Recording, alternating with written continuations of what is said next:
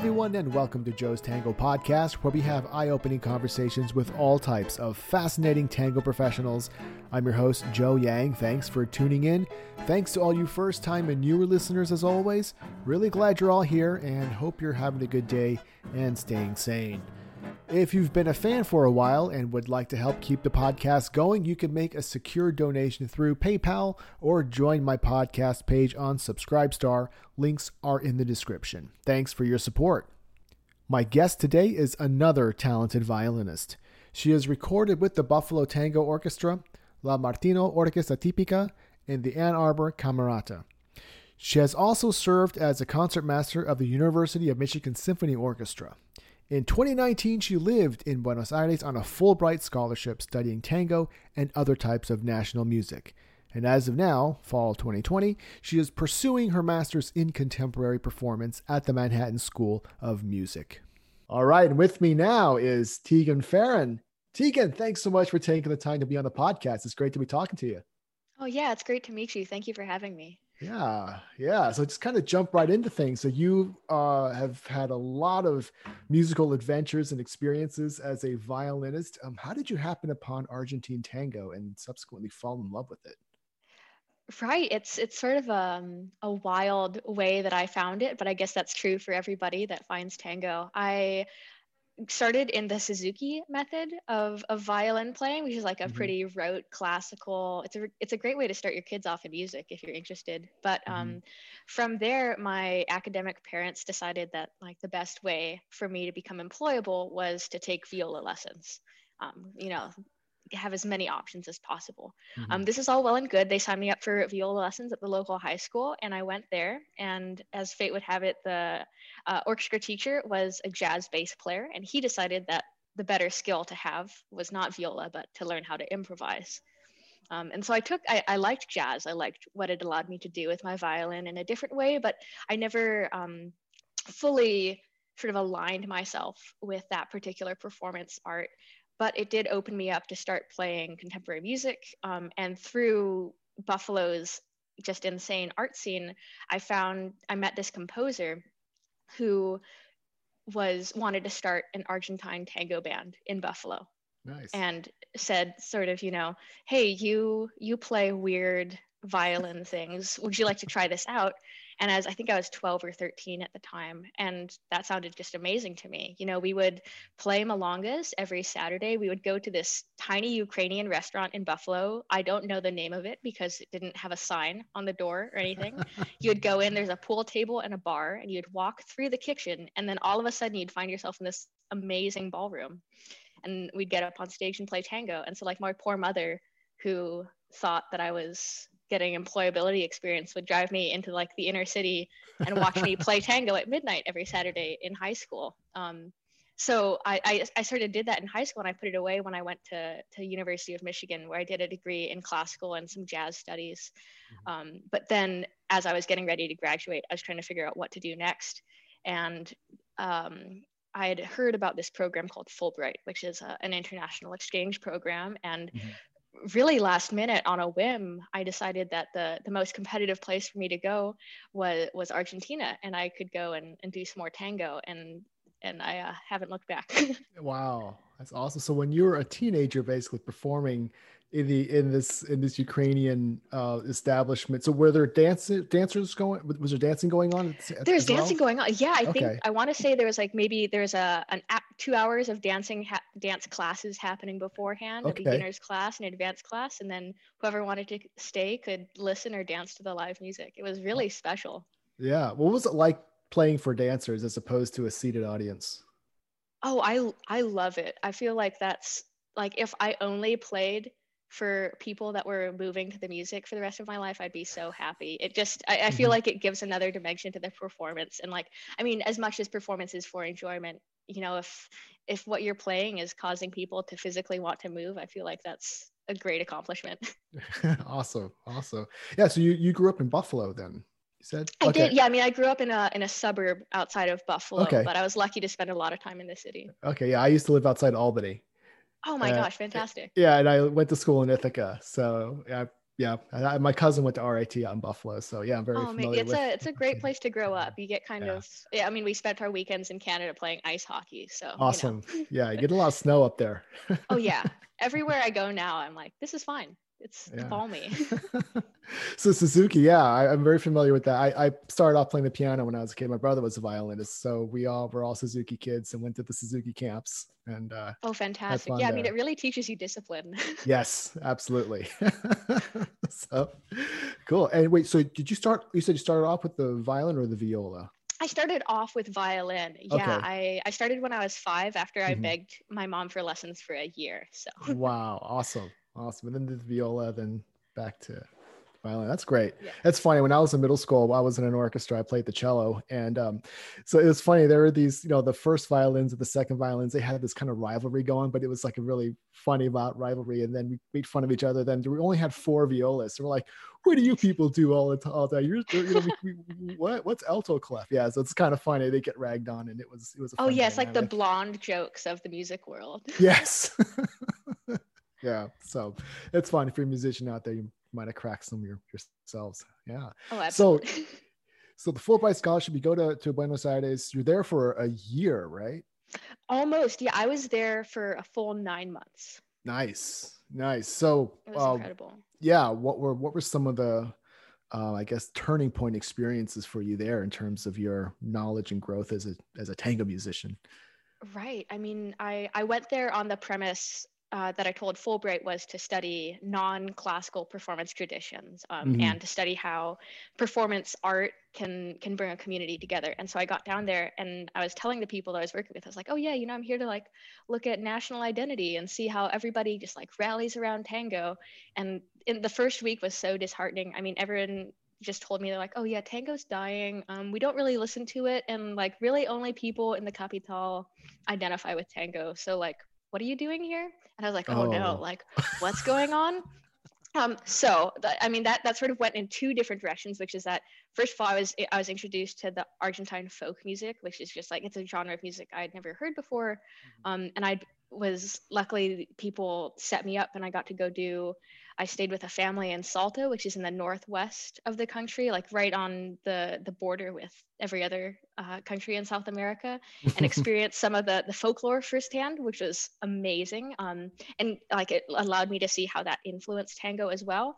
But then I was also able to join two tango orchestras were my main focus there. One was the Orquesta Escuela de Emilio Balcarce, Hmm. which is mentored by the bandoneon player Victor Lavagen.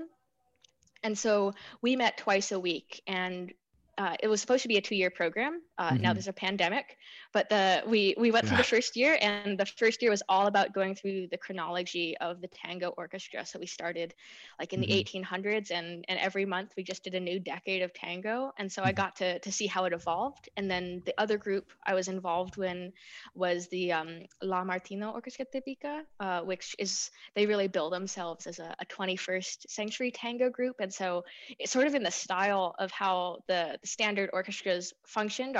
The pianist was the band leader, and he wrote and Mm. arranged all of the things for us, and we would perform every week at sort of like our hometown bar. And so I got to see sort of the birth of tango and how it evolved over time and experience it in real time, which was really, really lovely. Nice, nice. Yeah. So playing down in Argentina, what was that like for you? I mean, it's incredible because the audiences that you play for, I guess, in the same way that they are in the States, are self-selecting, that you get these really dedicated people that are there to listen to the music that they know and experience something new. Hmm. And it really did sort of open my eyes to that idea of non-Western or non-classical performance, Hmm. in that the performance itself is an event of which playing the music is one facet. You go there and you're like, oh yeah, the concert starts at 10, and you show up at 10 and like nobody is there, and you're like, what's going on? Like the like bar is starting to open and people are trickling in, and then you like catch up with all your friends that are there to see you, and you like eat a pizza, and then it's like 12:30 and you start playing, and then you like Wow. hang out some more and like see if people want more music. So it's like it really becomes a family like reunion almost every time you have a concert, which is really, I don't know, for me it was really, really lovely. Yeah. Yeah. Because that's, I imagine that's really different from the culture of classical music where, Oh, so you know, yeah. I mean, like we start late at, you know, our 8 o'clock concert starts at 8:04 to allow everybody to get into their seats, and then you start playing, and then the concert's done, and you go home. So Right. Right. Yeah. Wow. That's awesome. So, what was it like playing for Milongas there? Do you remember you okay, do know, you remember the first Milonga you played in Argentina? oh, the first Malong, it kind of coincides. The very first concert I played in Argentina was, there were live dancers. It was part of the Buenos Aires Celebra series, where like every few weeks the city sets up an outdoor event where people will gather to celebrate various cultures. And this one happened to be using it was centered around a particular region in Italy, but we played a lot of tango as well. And so we're up on this stage. I'll have to look for a picture to send you, but Okay. the street was just, it was the Avenida de Mayo. If you're familiar with it, it's like one of the main streets, and it was just packed with people. And then as soon as we started playing, there was a clearing that opened up in front of the stage and people started dancing. And I was like, it was so romanticized. I was like, oh my gosh, this is like where I'm meant to be. This is amazing. But it is interesting the way that tango musicians sort of align or don't align themselves with dancers. I was surprised at the divide, honestly, that I found in Argentina. And so the people that I got along with the most were the ones that wanted to play with dancers. But there is this sort of like stylization that tends to happen with dance forms when we play it a lot. I mean, you can see it with Bach too, you know, like he's doing sarabands and jigs all over the place, and nobody dances to those. Right. So there is sort of a vibe of like the purity of music versus like the dancers that don't necessarily want to pay for musicians. And I tried to find that like happy medium on that spectrum of like people that want to collaborate together. So when it does happen, I think it's beautiful. Yeah. Yeah. So you've performed with tango orchestras, and I imagine you've also performed with a smaller, more intimate group of musicians as well. Do you have a preference, or is there, I guess, advantages, disadvantages to both? I mean, yes, absolutely, advantages, disadvantages to both. I mean, I'm always partial to a string quartet. I just think it's a wonderful instrumentation that gives you a lot of things to work with in terms of color. But I mean, playing with a tango orchestra is just like there's no other thing that is like it. It's, I mean, we say orchestra, but not in the symphonic way that we tend to think of it in the States. I mean, the way that the orchestra is set up, there's like 16 people on stage, and every single person is important and has their own role. And I mean, to have 16 people that you get along with and can communicate with is just such a special experience that I would say that playing in a great orchestra is one of the best parts of being a tango musician. Nice. Now, when you were playing as a teenager in the Ukrainian restaurant, how many were you playing with there? Yeah, we're a reduced orchestra. You can't find that many bandoneon players in the States, specifically Buffalo, but we had, I want to say 6 to 8 people on the stage, depending on the night. So we had one bandoneon player, one bass, one piano, as is traditional, sometimes a cellist, and then about 4 violinists. Okay. Wow. That's a really lucky community to have. It was very, yeah. I look back now and I just marvel every time. Yeah. Now, did that help you at all? Prepare you when you finally did go down to Argentina? Absolutely. I mean, I think going down there, it was nice because I could finally sort of put into context all the things that I tried to learn before, or that the band leader tried to teach me that I maybe didn't fully accept into my brain at the time. But I got down there and I was like, oh yeah, like I've heard of this before, like in a previous life. Now let me like actually integrate it into who I am. Awesome. Yeah. So you also played around with the bandoneon yourself. Yeah, I've got it actually. It's in New York at the moment, but I did start Okay. taking lessons while I was Nice. in Argentina. It was another like nice trip to the province. I got to meet these two daughters who had their like father's bandoneon that Oh, I've wow. now it's a gorgeous instrument. And Hmm. then I mean, props to Argentina. Their public education is free, and so I was able to go and like get free bandoneon lessons every That's week. great. It was amazing. Yeah, I mean everything about the whole experience was just, it feels like pure luck. Nice. Yeah. And what was it like for you when you picked up that instrument for the first time? Oh my gosh. I mean, it's like I feel like you can kind of feel the weight of the genre with it. I Hmm. mean, it is a very hefty instrument, but you think about where like why it was invented, of like monks in Germany trying to bring the organ to the countryside, Hmm. and you're like, wow, yeah, this is like really bringing music to the masses, and like how its identity has changed. And it's also very humbling because if you're familiar with how the instrument is set up, it's just Hmm. madness. I mean, I feel like even learning how to play basic things on that instrument made me more intelligent. So, Hmm. but it's a Yeah. really magical experience to like carry it on the train too. You're like, yes, I play tango. Nice. Nice. Yeah. So at the moment, I mean, I know with the pandemic going on, it might be kind of tricky, but do you have a regular group that you perform with, or a group of friends that you regularly get together with? You know, I came back to the States about a month before the pandemic hit, which was Oh. enough time for me to apply to grad school where I am Hmm. now. I've got intentions to start playing with people in the city in New York City, Hmm. because that seems to be where the hotspot of porteños in the States is. But Yeah. as of right now, most of my work has still been with the people that I knew in Argentina. I just did a recording last week for my improv professor. He Hmm. wrote another solo violin piece for me. And then the Orchestra Escuela has been doing a lot of those sort of mosaic Zoom distance recordings, where you like listen to the click track and all play together. Okay. But I'm definitely looking forward to when I can start going back to milongas and festivals and playing with real people in real time. Yeah. Yeah. New York's just a great place for that. Yeah. I started tango out in New York. I remember the first time I saw a live group play, it was Tito Castro on Oh Madaneon. man. And yeah, and it was a trio. And I thought, oh, what's this? And wow, it was just awesome. So yeah. So New York, that's great to be playing out there. Be a lot of fun. Yeah. So yeah, there might be a lot of musicians listening to this show and considering starting a music band or playing live for their own communities wherever they may be. What kind of advice would you give them? I mean, I'm a huge advocate for aligning yourself with the dance community. I mean, we can only support each other and really benefit from one another. Having taken some dance lessons myself, there's Mhm. nothing like dancing to live music for me either. Um, but then I think also just the same way that we approach any performance, of sort of going from your audience or your target audience's comfort zones, and from there expanding outward. I was listening to one of your previous episodes where somebody began because they experienced a concert that had paired up Vivaldi's Four Seasons with Piazzolla's Four Seasons. That's a great way to start things off. But then also really introducing people to the sides of tango that maybe we don't listen to as much in the States. We get a lot of Astor Piazzolla, which is wonderful.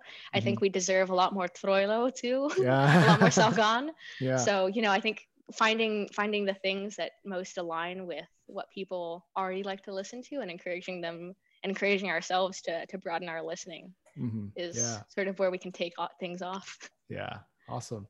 Yeah. And I really, one thing I like talking to musicians about is, many of them are classically trained and they make the transition into tango, and it's kind of different going from, that, with the mentality of classical going into tango. So what advice would you have for people who are thinking it, who are going to pull the trigger and go into playing tango, but they have a classical background? What are some things that maybe they should let go of or be mindful of, etc.? Right. I mean, I think the beautiful thing about different genres of music is that the way that we order our priorities is slightly different, or at least that's been my experience in sort of the academic study of the violin classically. Is it's like intonation and vibrato and like phrasing, and those things are all sort of like the trifecta of what makes a great performance. and then adjusting myself to be like, okay, what are the other roles that my instrument plays? You know, like as a violinist, I'm so used to just having the melody, but like, how am I the best supportive voice in this band right now? And I think the top thing about tango that I love is just having that unified pulse across a group. And you know, we say that we have that in orchestras, and we do, but I think it's something utterly different of the priorities that you have in rehearsal. Even the way that you rehearse feels a lot more democratic almost. Yeah. One of the things that I noticed, because classical music was the only thing I ever experienced until I, watched the tango groups perform, and I noticed, wow, they don't have a conductor. Look what they're doing. And, but like you said, there's this different dynamic, kind of a bond between the members that, again, that you maybe don't quite see as much in class, where it's quite different with that right. And I mean, team dynamic.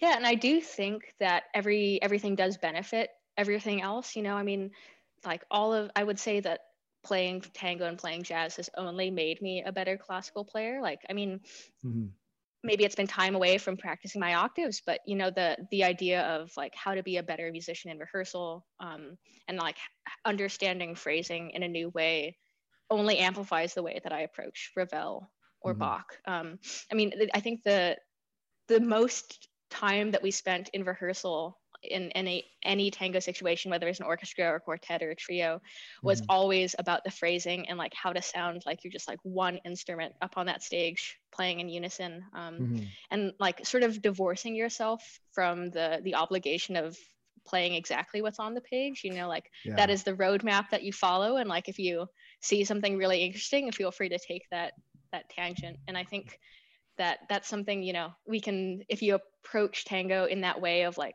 having a guideline rather than a set of rules, it's really liberating.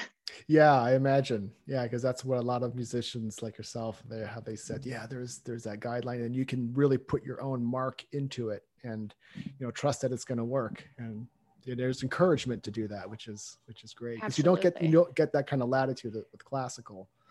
Yeah, it's funny, and it's like I feel like, or we like don't allow ourselves that kind of latitude, because it's when you're playing tango, you know, you're like, it feels like it's your responsibility to make it your own, versus like when you're playing classical music, it's sort of like, well, there's a tradition that's been ingrained in the performance culture. But I think that, you know, I would love to see more crossover in both ways. You know, like if somebody decides to play a concerto slightly differently because that's how they think it sounds best, like I'm all for that. Yeah. Nice. So despite being very young, you have a lot of experience under your belt. So do you feel your personal style evolving? I definitely do. And it's definitely feels like I'm sort of like in the cocoon moment, and I don't know if it's going to be a butterfly or a moth yet, but it's I mean, in this day and age, there's so many great musicians out there. We all sort of have to have our own individual identity, and it's nice to have so many options to kind of shape that. Yeah. Awesome. What's your personal practice routine like? Yeah, I mean, I do try to give myself a certain amount of time per day. You know, like on the best days, I'll have 4 hours with my instrument to just do some nice slow things. I'm all for slow work now that I've maybe reached maturity. I wish I could tell my high school self to go back and do that. But yeah, I would say that I've got like an hour that I like to do in the morning. This is the ideal day of practice, an hour in the morning of just like slow technique work that covers, you know, the classical things that will also open things up in tango, but then covers going over like my jazz chords, any tango chords, you know, just like staying fresh with the different tunes that you might play a la Parisia. And then going through, and I'll map out my day to cover the various repertoire that I'm working on, whether it's for just like my private lessons at school or for an upcoming concert. And then beyond that, trying to dedicate a certain amount of time each day to listen and to reach out to other musicians and see what everyone's up to, attend a certain amount of concerts. All of that I feel like is part of the practice as well. Yeah. Nice. Yeah, I'm playing a la Parisia. I think that's a really interesting experience for a lot of musicians. Now, were you doing that as a high schooler, or did you only start doing that later on? I really only started doing that in the context of tango later on. And I think that was sort of why I wanted to keep doing more tango, because in high school, I played what was put on the page and it was great. And like sometimes I was given the chords and I could like make some things up around the chords, but I didn't really know any tunes, you know, and that's like, I feel like in the jazz world, that's a big thing. You know, you can like go into a session and like somebody will say something and everyone can play it. And so going down to Argentina, I was lucky. I studied with the person that just released the Real Book of Tango, which is like an anthology that's got all of the melodies and the chords. And so like you can now like give this PDF to anybody and be like, and just read it down and play Alla Parisia. And so I'm gonna rope all my friends at school in to play with me. But basically my time with him was every week we'd go and he'd be like, okay, this week we're working on the tango waltz, and like for the course of an hour, we just play all these waltzes and go through like, okay, how do you or like, how do you do an accompaniment pattern on a waltz? Like, how do you, like, what are some ways that you can decorate the melody that's like authentic and traditional? And like, what are some ways that are authentic to you that like you can decorate the melody? And so every week we just like explore a different facet, which was amazing. Nice. Now performing Alla Parisia, the first few times doing that, what was that like for you?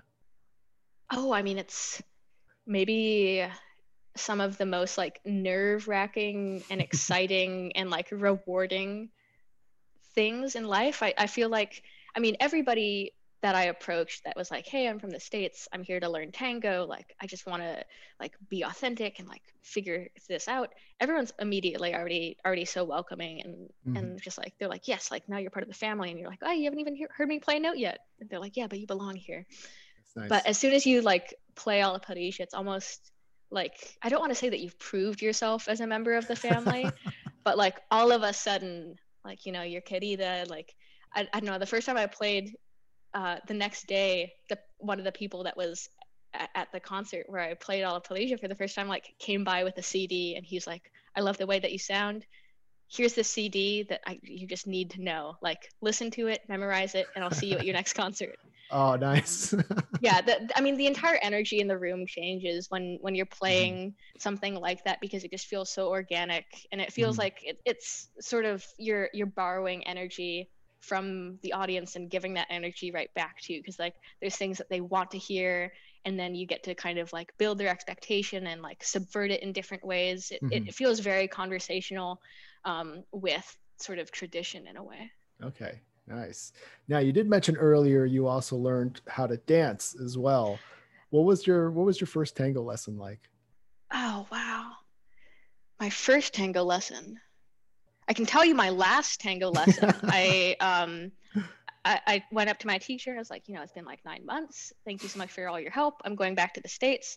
And she's like, yes, I love your energy. You dance like a dead cat. Oh. And I was like, oh, okay. She's like, just like get to know your knees a little better. And I was like, okay, thank you, Maestra. So I'd say, I'm trying to think back to what my very first one was. I did do a little tango dancing in the States, like in preparation, but I think definitely the first time that I went and I tried to dance in a class with my friend in Argentina, I did feel very stiff. You know, as much as I spend time with the violin, I really don't know my own body that well. And it gave me a larger appreciation for that priority of rhythm in a tango rehearsal. Yeah, I was just curious. I mean, there are only so many hours in a day you can only dedicate to one thing or the other. But yeah, I was just kind of curious to see what that's like. As for some people, it can help, or it's different. You know, it's a very I mean, body around in that way. Yeah, I absolutely love it. I can't say that I'm any good at it, but it's very informative, and I would say I would recommend it to anybody. Yeah. Are there any, so you of course Troilo is classic. Is he your favorite tango composer, or do you have several? I mean, I think it will depend on the time of the day. I think Troilo is the person that I try to introduce everybody to. I'm like, if you like Piazzolla, you're going to love Troilo. But yeah, like I would say that my go-to is probably Pergolesi. Okay. Yeah. Nice. I know something about just that heaviness is, maybe I've spent too much time in the high registers of the violin. Anything low does it for me. Yeah. Nice. Yeah, like I said, depends on the time of day. You know, sometimes I got on this big D'Arienzo bender for years, and then especially as a dancer, I imagine he's probably yeah. Then it's like, I kind of like I kind of like Canaro now. And then, yeah. So, yeah, I was telling other people before, my dog does not like Canaro. Oh, He growls at the speaker, but he likes Frezelo for some reason. So, oh, okay. Well, I'll take his taste into account. Yeah, one of my other interviews, like, oh, he must be a tango snob, your dog. So, yeah. Yeah, I mean, I use Canaro's recording of milongas to teach my students here about milonga. So I'm a huge advocate for Canaro. Yeah, it's good stuff. Yeah. So yeah, of course, this pandemic's been driving a lot of people crazy, but it's also great to see how people have been creative, especially in the tango world, how they've been managing it, especially musicians. So, are there what are some things that you've been able to accomplish now, just within the pandemic, that you might not have thought of doing if it had never happened? Absolutely. I mean, I was still able to play in the Buenos Aires Tango Festival this year from afar, which was really, really nice. That was through one of those like distance recordings where everyone submits and we put it together after the fact. So being able to play tango in the States during a pandemic was very rejuvenating. But with I was formerly a teaching artist at the University Music Society, which is a presenter organization based here in Ann Arbor. And with them, I was able to put together a 5-part series to introduce students to the music of tango. Usually, I think when people hear you say, I'm studying tango, they immediately go to the dance, of course. And so being able to give for free to various classroom teachers. I mean, it's online. Their students can go and watch these 20-minute episodes and learn the basics of a milonga and how to play it on any string instrument. And I think that would not have come to pass if it weren't for having everyone online and inside all the time. Cool. Yeah, it's good. It's really wonderful to see how people are adapting, and yeah, a lot of great ideas I've been seeing. I mean, I saw that you and Annie were together, performing, and other musicians performing together, and it's just really fun to, as long as your internet connection holds up, it's really cool. Right, exactly. Yeah, I mean, get an Ethernet cable. They help out a lot. Right. Yeah, I imagine that lag sometimes when things are out of sync, that can be a problem. A little bit. Yeah, but I mean, it's also been, I was sort of hoping. I came back to the States at the end of December, and I was like, okay, I'm gonna go to the Stowe Festival. I'm gonna go for Reed College's Tango for Musicians. I'm gonna meet all these tango players, and I was so disappointed that I was riding all this momentum, and then we're milonga is literally the worst thing because you're gonna catch COVID from everybody. Right.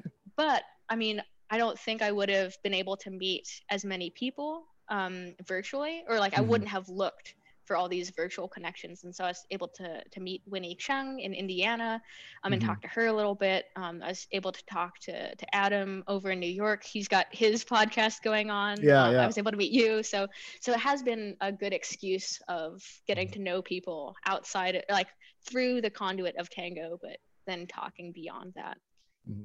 Nice. Good. Yeah. Well, Tegan, this has been a lot of fun. I feel we can talk about tango all day long, but I know you've got call me things. Anytime. So where can we find out more about you online? Yeah, I mean, I've got my website is just my full name. And then right when I was leaving Argentina, I put out an album of solo violin, but examining how tango interacts with various genres. So if you want to listen to 40 minutes of solo violin tango with essences of jazz and Bach, that's on any streaming platform. Awesome. Great. And we can find links to that on from your website? Yes, absolutely. Okay, great. So I'll make sure to have a link to that in our show notes so people will be able to look you up and learn more about you. Thank you so much. Yeah, thank you. Yeah, sometimes I do the group episodes because I've had Annie and Max and others together. Oh, fantastic. And that was really fun. We had Sumi and Alex Krebs before, and then we had all of us talking tango, and that was cool. So I like to rotate the guests. So yeah, we should have you as part of that sometime. We'll keep in touch. Yeah, and if there's any musicians that want to be playing some tango and maybe approaching it from that classical lens, I do have all the scores from the album and everything else that I was writing in Argentina available on that same website. So awesome. Trying to get the most authentic tango sound through the most classical lens. Yeah, and that's great. And I was saying in previous episodes, so I want to reiterate the point, the tango musicians today, I mean, they're so generous and right now they've created, you and others have created resources that we just did not have access to just only a few years ago.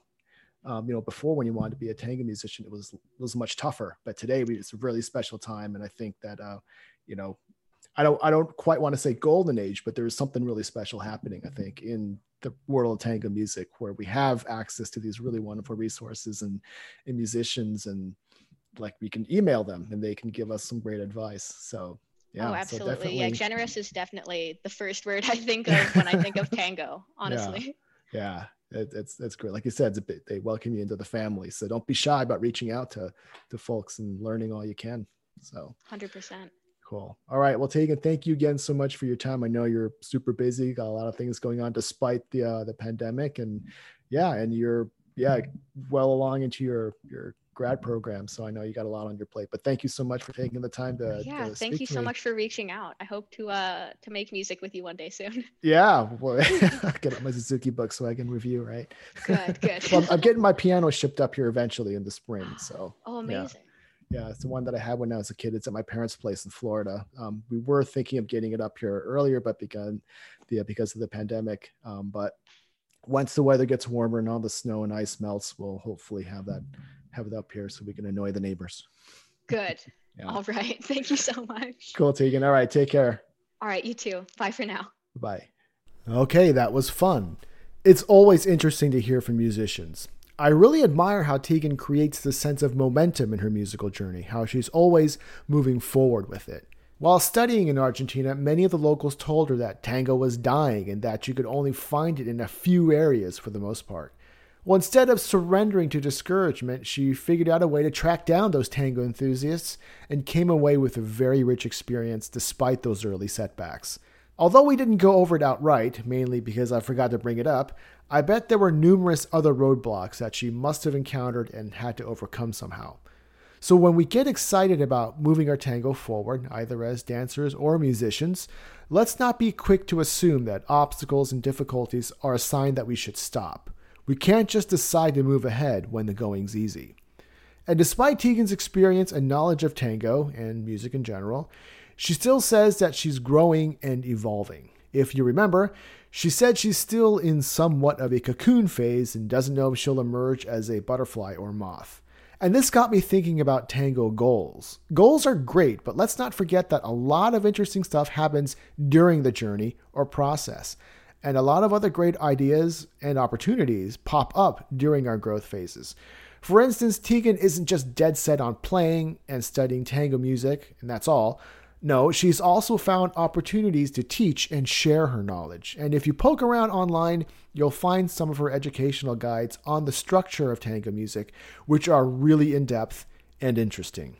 So thank you again, Tegan, for sharing your stories, for your contributions to keeping tango music alive, and for your time. And a huge thank you to all you listeners for tuning in. It really means a lot that you've made time to listen to the show.